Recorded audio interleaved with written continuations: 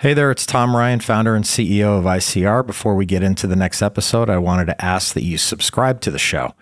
It'll help us get even more unique and interesting guests on the podcast and in turn continue to educate management teams and the growing ecosystem that creates value for fast-growing private and public companies.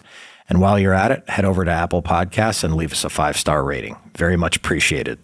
At least once a day, I'm asking 10 questions and I'm trying to find the people who can give me the answers on what's going to happen with the consumer effectively, because that will change demand.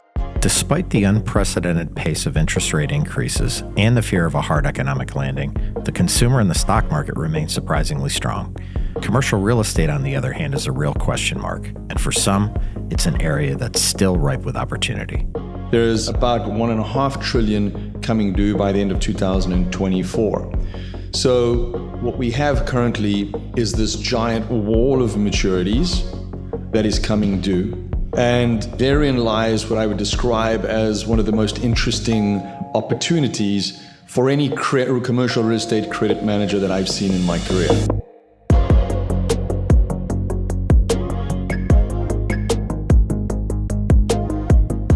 Being a public company can be hard. Small missteps can have outsized consequences. I'm Tom Ryan, founder and CEO of ICR, and over the last 20 years, we've helped thousands of companies understand and navigate the stock market and the media. We'll demystify these and other increasingly complex stakeholder groups so you can focus on what you do best, building your company and unlocking your true potential. This is Welcome to the Arena.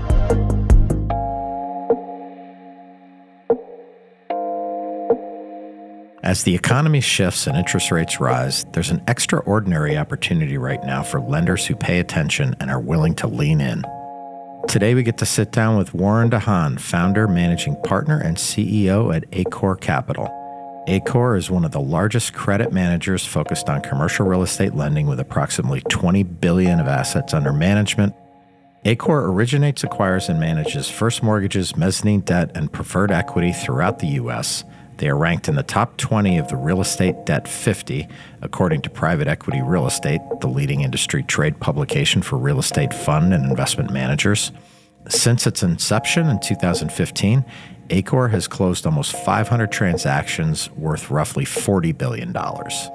Prior to ACORE, Warren held C-suite leadership positions in the commercial real estate finance industry and capital markets, including Starwood Property Trust, Countrywide Commercial Real Estate Finance, and Coastal Capital Partners. For the past 6 years, the Commercial Observer has ranked Warren in the top 15 of their annual listing of the 50 most important figures of commercial real estate finance. Let's enter the arena with Warren Haan.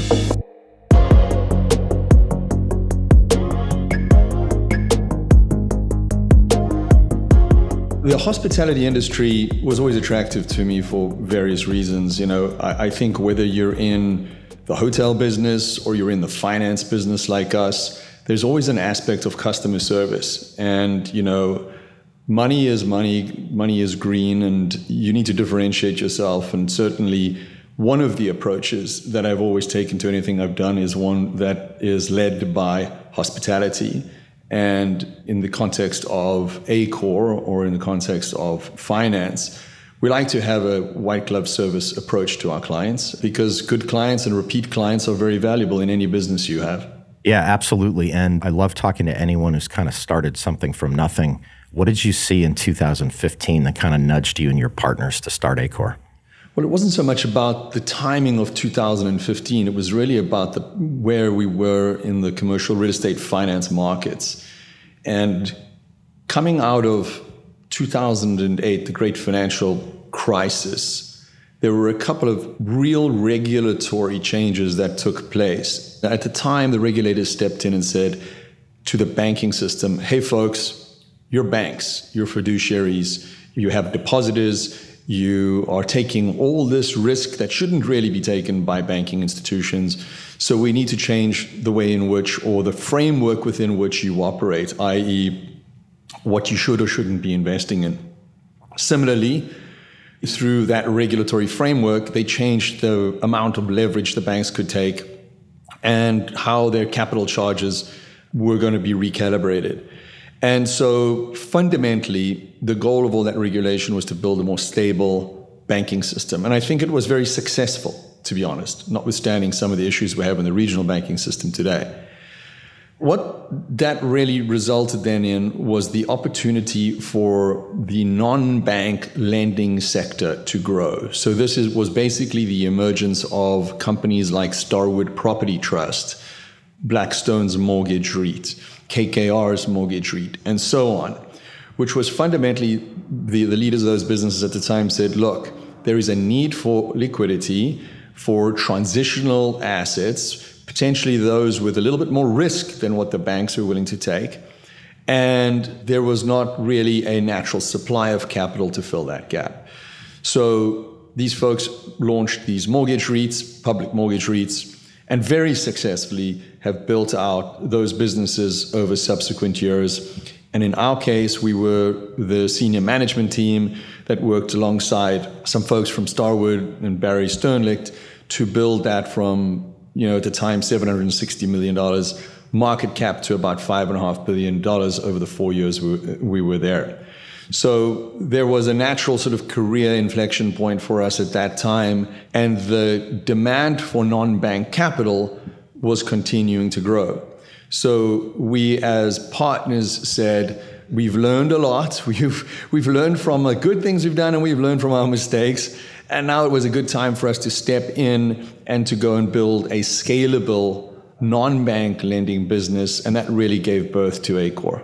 Well, you're certainly going after a huge market. Maybe give our listeners a sense of how large the commercial real estate debt market is, kind of the magnitude of loans coming due over the next few years. It's pretty staggering. Most people, I don't think, are dialed in to really how massive the market is. So orders of magnitude, there's about $4.5 trillion of commercial real estate loans that are outstanding.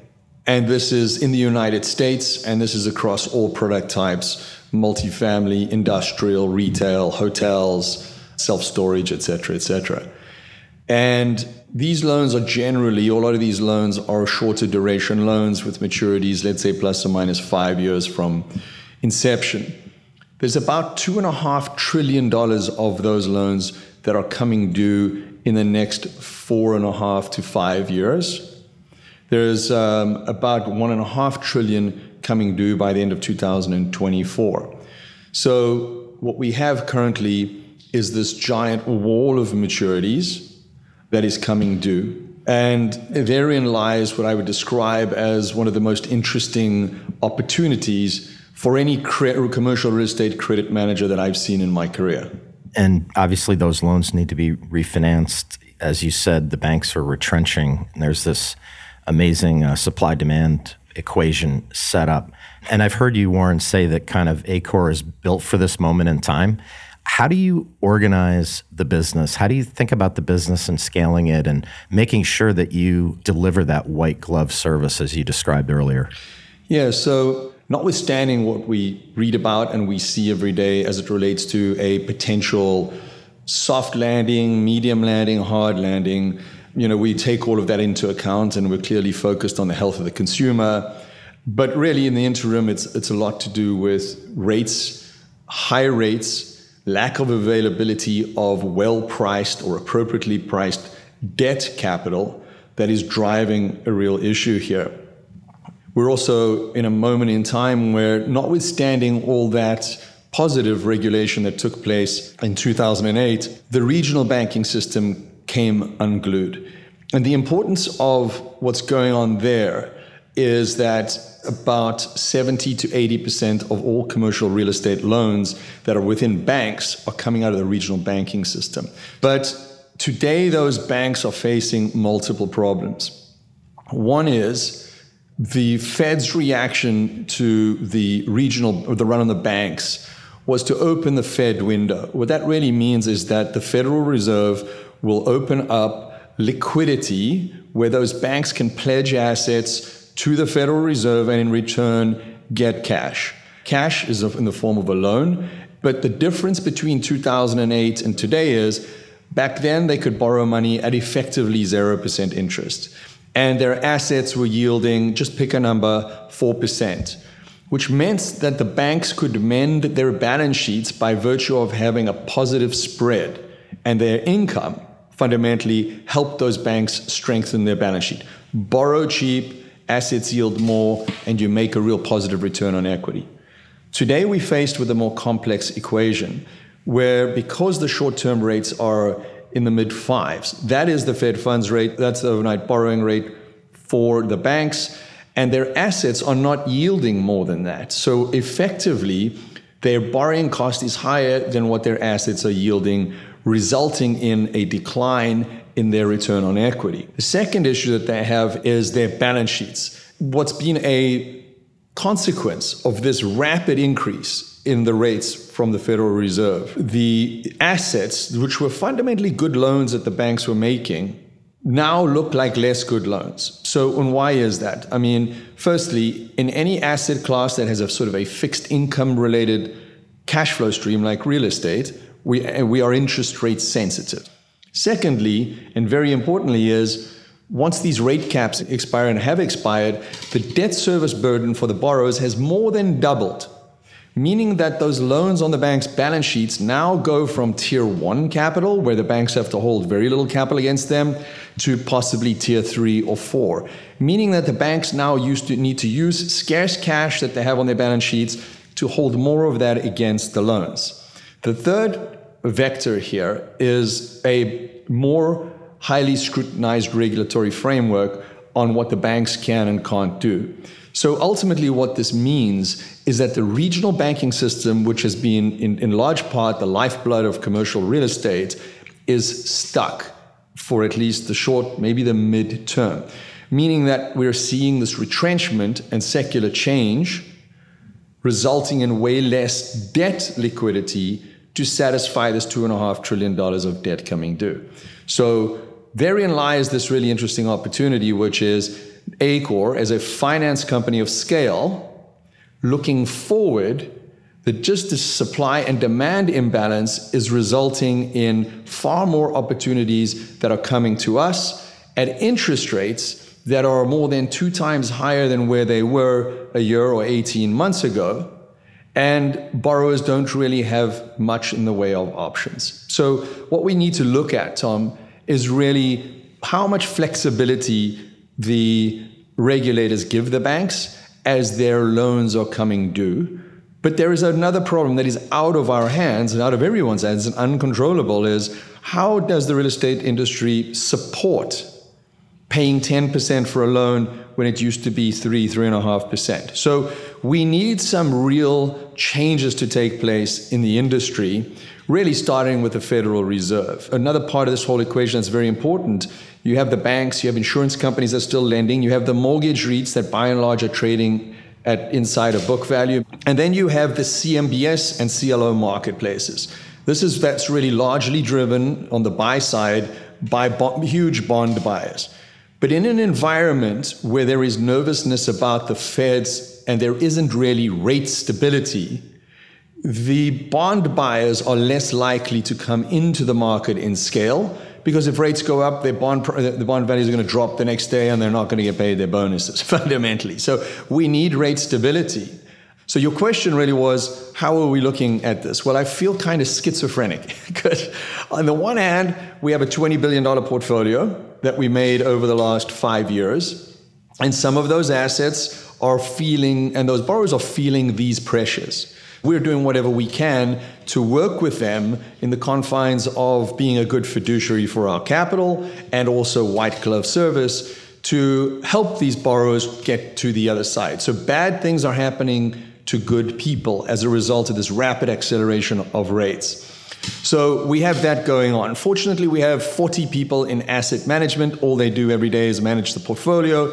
And then I have 31 originators that are working with those 40 asset managers to make sure that we are generating the best outcomes ultimately for our investors, but also being as compliant as we can and helpful as we can with our borrowing community. So that's the defense playbook. The offense playbook is clearly this lack of debt liquidity out there, this huge wall of refinancing, and that's generating not only the opportunity to do our standard 65% loan-to-value loans on transitional assets with top quartile borrowers and markets and assets. That is also driving an opportunity for more high-yield, more opportunistic credit buckets. And both of those is the world in which ACORE runs, and is really, when I talk about the prospective opportunity, is for us to expand those investments significantly over the next couple of years. Warren, you mentioned the regulatory part. There's certainly some politicians, whenever there's a bank failure, they want to come in and just like create a ton of more regulations. Do you think they understand what's going on? And whatever they do, how do you think it's going to affect all these loans that are coming due? Hey, it's such a great question, right? I wish we had a beer because we could really get deep into this one. But, there's been a lot of criticism of the Fed. There's been a lot of criticism of everywhere, lots of arrows being shot around. But fundamentally, the people that are dealing with these issues are not stupid, right? These are very well-trained folks. But they do look at things through a certain lens. And their lens doesn't always incorporate my little soliloquy that I went through and the complexity that's being created out of it. Nor would they necessarily prioritize the issues that are identified in the same way I or you would prioritize those issues. So the Fed really has been very clear on their objective of reducing inflation back down to 2 to 3%. And they do deserve credit for staying and sticking to that like glue. Yeah. The complexity in and around the Fed and their decisions is the idea of the lag, right? So Fed ratchets rates, they meet every quarter, they will increase rates or hold rates or whatever based on in-the-moment data. So if you look at CPI as an example, what we are seeing through the real estate community eyes is that about a third of CPI or inflation is made up of housing. Shelter is the category. And as a result of these higher rates, as a result of many factors, what we are seeing across the multifamily industry, we're seeing a deceleration and, in fact, a decline in rental rates in a number of markets. Now, that isn't reflected today. That's going to be reflected next month. And when the Fed makes some of these decisions, one criticism I would have is it's not necessarily reflective of the direction we're heading, meaning that the actions that they took last quarter, we're not going to feel for a while. And we really want to feel those implications before we see the Fed raising rates again in reaction, because we talked about how destructive interest rates are on interest rate sensitive assets like commercial real estate. And we'll sit back and look at it and say, well, why did you do that again? You're not taking into account the lag. And we feel, at least I feel like some of those actions the Fed has taken has been too reactionary, building a bridge too far instead of trying to get it right. And in so doing, creating more, shrapnel, if you will, in the commercial real estate industry.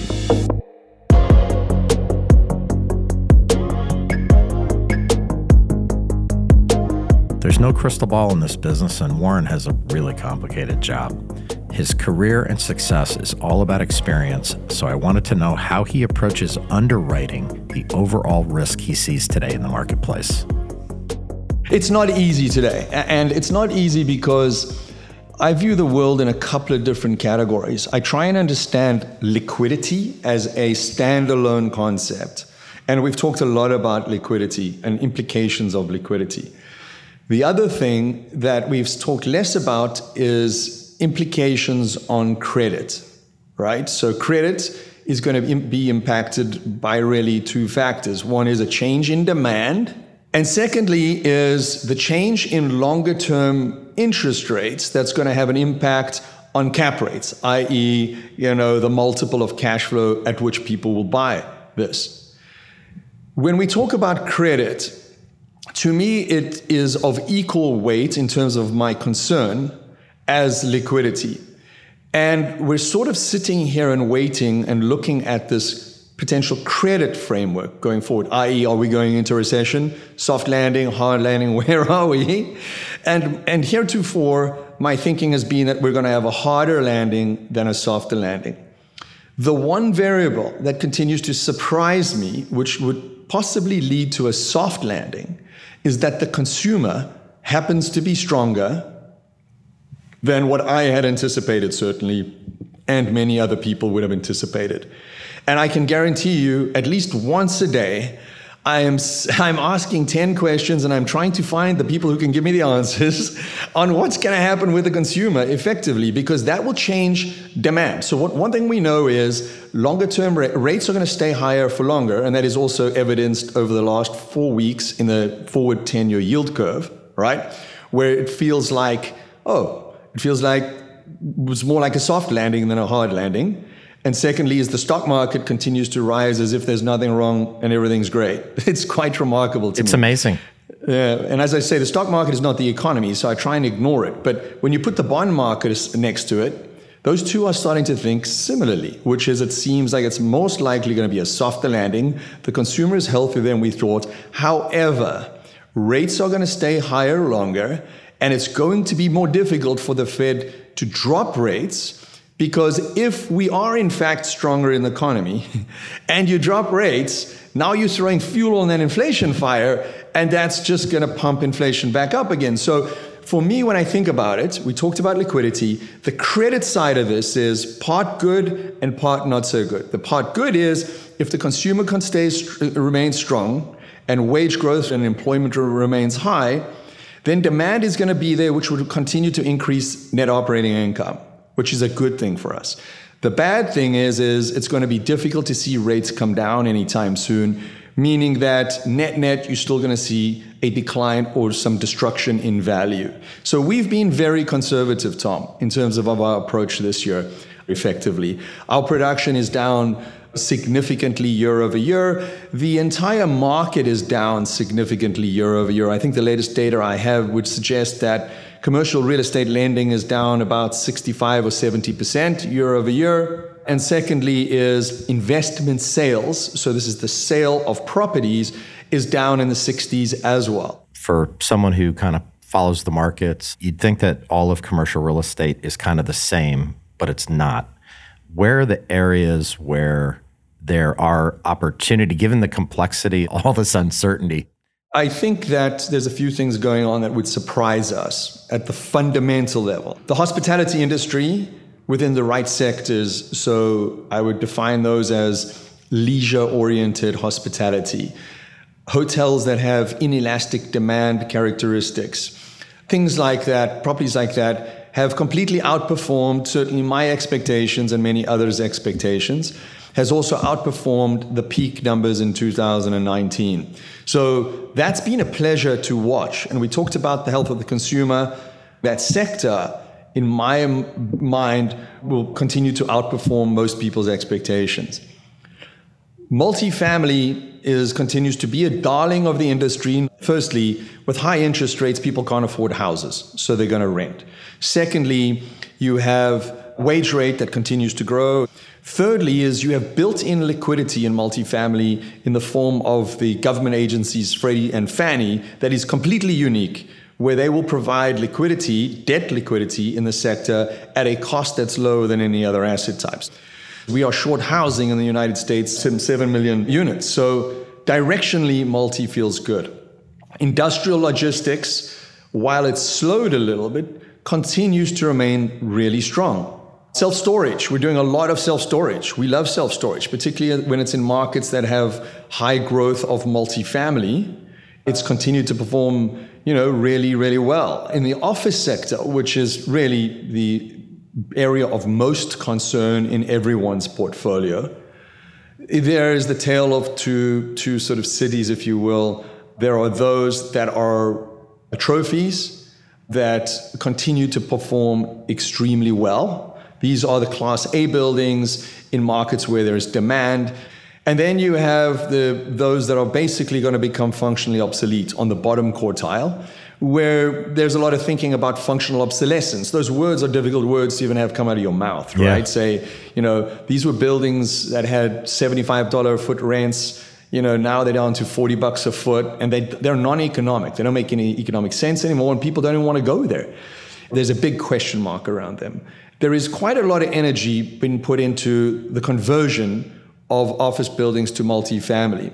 But while I like the business plan, there are a few problems. One is many of the buildings don't lay out properly. They don't lay out for multifamily. Two is there are tenants in the building. You got to wait for those tenants to get out before you convert them. Long grind. And three is the sellers are not willing to sell them at a price that someone needs to buy them for. So I think what we will see, Tom, is some public-private partnerships, which I think will be healthy for everybody. Yeah, it's fascinating, but it's going to take a long time to play out. Another thing I wanted to ask you, Warren, is the loans themselves. 5 years ago, it seemed like capital was just being thrown at all kinds of developments. The loans now, though, I would imagine you can attach some pretty strong covenants to those to ensure appropriate returns. How do you think about that issue? So if we go back to 2007, 2008, the average loan inquiry was from big sponsors, everyone looking for 80% financing. And so it was a lot of financial engineering that took place in order for investors to make their returns. And we know how badly that ended for everybody in that equation. Fast forward to post 2008, 9, 10, I have to give credit to not only the borrowers as a broad comment, but also to the lenders, where there's been a much higher degree of discipline implemented over the last, the subsequent years. Our average loan to cost is in the 65 to 70% of purchase price range, meaning that there's lots of equity cushion in there. The incentives are properly aligned. And in our business, because almost everything we do is transitional in nature, there's a lot of hope, there's a lot of energy, there's a new business plan, that the basic credit and underwriting was highly disciplined over the last, almost 10 years now. And we very, very rarely lost a loan over one of our competitors doing something we would say is way too aggressive. Maybe it was too aggressive at the margin here or there in a competitive world. But the discipline was there from both the borrowers and the lenders. So a much different framework than 2008. So today, though, as a rule of thumb, you could probably say every lender that looks like us has dropped leverage 5 to 10 percentage points of cost. So instead of 65, we're at 60, or instead of 70, we're at 60% of cost. The covenants that we want are going to be tighter covenants all around. And so in markets like this, we're certainly able to drive the terms, the economic terms, that are more favorable to a lender than we've seen this in a very long period of time. And that's part of the reason, besides lack of debt liquidity, that I really like where we are today. Why is it better for your business to be focused just on credit? A couple of reasons. One is, I do believe that the credit business, the finance business, requires a certain discipline and a certain approach to things. When you're in debt, a good day is you get paid back your money and your interest. Yeah. That's my best day. Yeah. So we're playing for different things. And if you're a borrower, you can lean in a little bit more based on intuition. You can lean in a little bit more based on hope in some sense, or optimism is a better word. And, a lot of borrowers have done very well living in that universe. We don't exist in that universe. We exist in a universe of, that's fundamentally really math-based and statistically based. So we can be kind of boring, in fact. Imagine taking us to a cocktail party. It'd be terrible. I'd probably like it in a twisted way, but no, I know what you mean. It must take so much discipline. I'm sure you see all these equity opportunities that are probably unbelievable. We also have an advantage. By virtue of ACORE not having an equity fund, we don't compete with our borrowers. So, a number of our competitors have equity funds, they have debt funds, there's a sharing of information. We probably do about $1 billion at least of deals a year where borrowers will call us directly and say, look, we're buying this portfolio of assets, we need a $200 million loan, and we both know where the market is, plus or minus. Let's just negotiate, because I don't want to send this out to a number of the other lenders that also have equity funds, because this is an off-market deal and I don't want them having my information. I also don't want them having my business plan, because lender XYZ owns the building down the road, and they're going to see what I'm doing, and it's going to put me at a competitive disadvantage. So that's worked in our favor. So the way I position ACORE from a branding perspective is we're the borrower's finance partner. We provide great capital at a market-based price, and we provide you with white glove service in asset management with our huge asset management team. And our incentives are never to own your real estate or compete with you. Our incentive is to get our money back, our principal and interest, and that's what we play for. And our job here is to help support you as the borrower in executing on your business plan.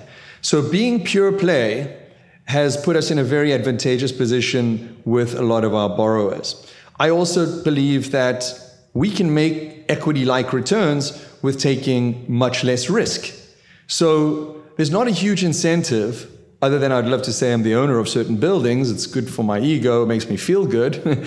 But I don't need to do that to generate very attractive returns for my investors. Yeah. Where do you see the business in 5 years as all this plays out? So the objective really is that I want ACORE to be the distinguished non-bank lender in the US, and then ultimately our opportunity would be globally, depending on our investor base. And because we're not a debt fund, we are a finance company. You know, the differentiation there is we're 21 billion under management versus a number of our competitors who are debt funds are a lot smaller. Along with scale comes a lot of advantages. It's a kind of a cliche, but it's true. The second thing I would say is that there are a number of our competitors that are going to struggle through the cycle because the way in which they have financed themselves is complex, is the best way to describe it, and in some cases is not diversified or distributed across a lot of counterparties. And similarly, when we look at our portfolio of loans we've made, it's extremely diversified. We do the same thing with our leverage on our funds, where we make sure that we're not betting on one way to finance ourselves. We also manage a very large amount of insurance company capital, and the insurance companies are highly attracted to our product for many reasons. And so in 5 years' time, the vision would be to double, triple, quadruple the size of the company on assets under management.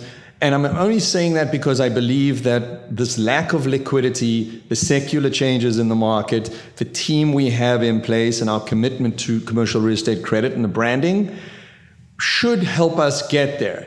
And so as we move through these phases, we will continue to see a big influx of capital that was going into private equity and other more higher risk alternatives, shifting into commercial real estate credit products. And then the third burgeoning sector really is the retail market. And, you know, clearly when we look at other alternative managers, that space has grown tremendously. So I hope that we are on the tip of the spear and we continue to drive, you know, great risk-adjusted returns to our investors. And at the same time that we're still capable and able to provide this white glove service to the borrowing community. If that all comes together, I think we'll achieve our objective of being, you know, the distinguished non-bank lender in the US.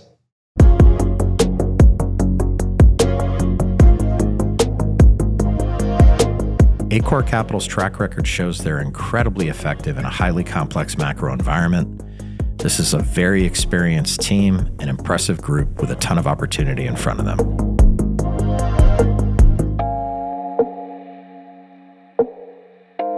At Welcome to the Arena, we're working really hard to bring you exciting guests and great content. If you found this episode insightful, subscribe to the show on your podcast app and leave us a 5-star rating. The more the show grows, the more interesting voices we can have on the podcast. And in turn, that should demystify a lot of the stakeholders around public companies and soon-to-be public companies. Thanks for listening. I have to thank Warren de Haan for joining me today. Warren is a wealth of knowledge and has a great knack for dissecting and explaining how this is all playing out today. I clearly need to have him on at least once a year because we can all benefit from his insights. This is Tom Ryan. We'll see you next time back in the arena. References to specific stocks are not intended to be recommendations for specific trading behavior. Comments presented on this podcast are intended for informational and educational purposes only, and do not represent opinions or recommendations on whether to buy, sell, or hold shares of a particular stock. All investors are advised to conduct their own independent research into individual stocks before making a trading decision. In addition, investors are advised that past stock performance is no guarantee of future price performance.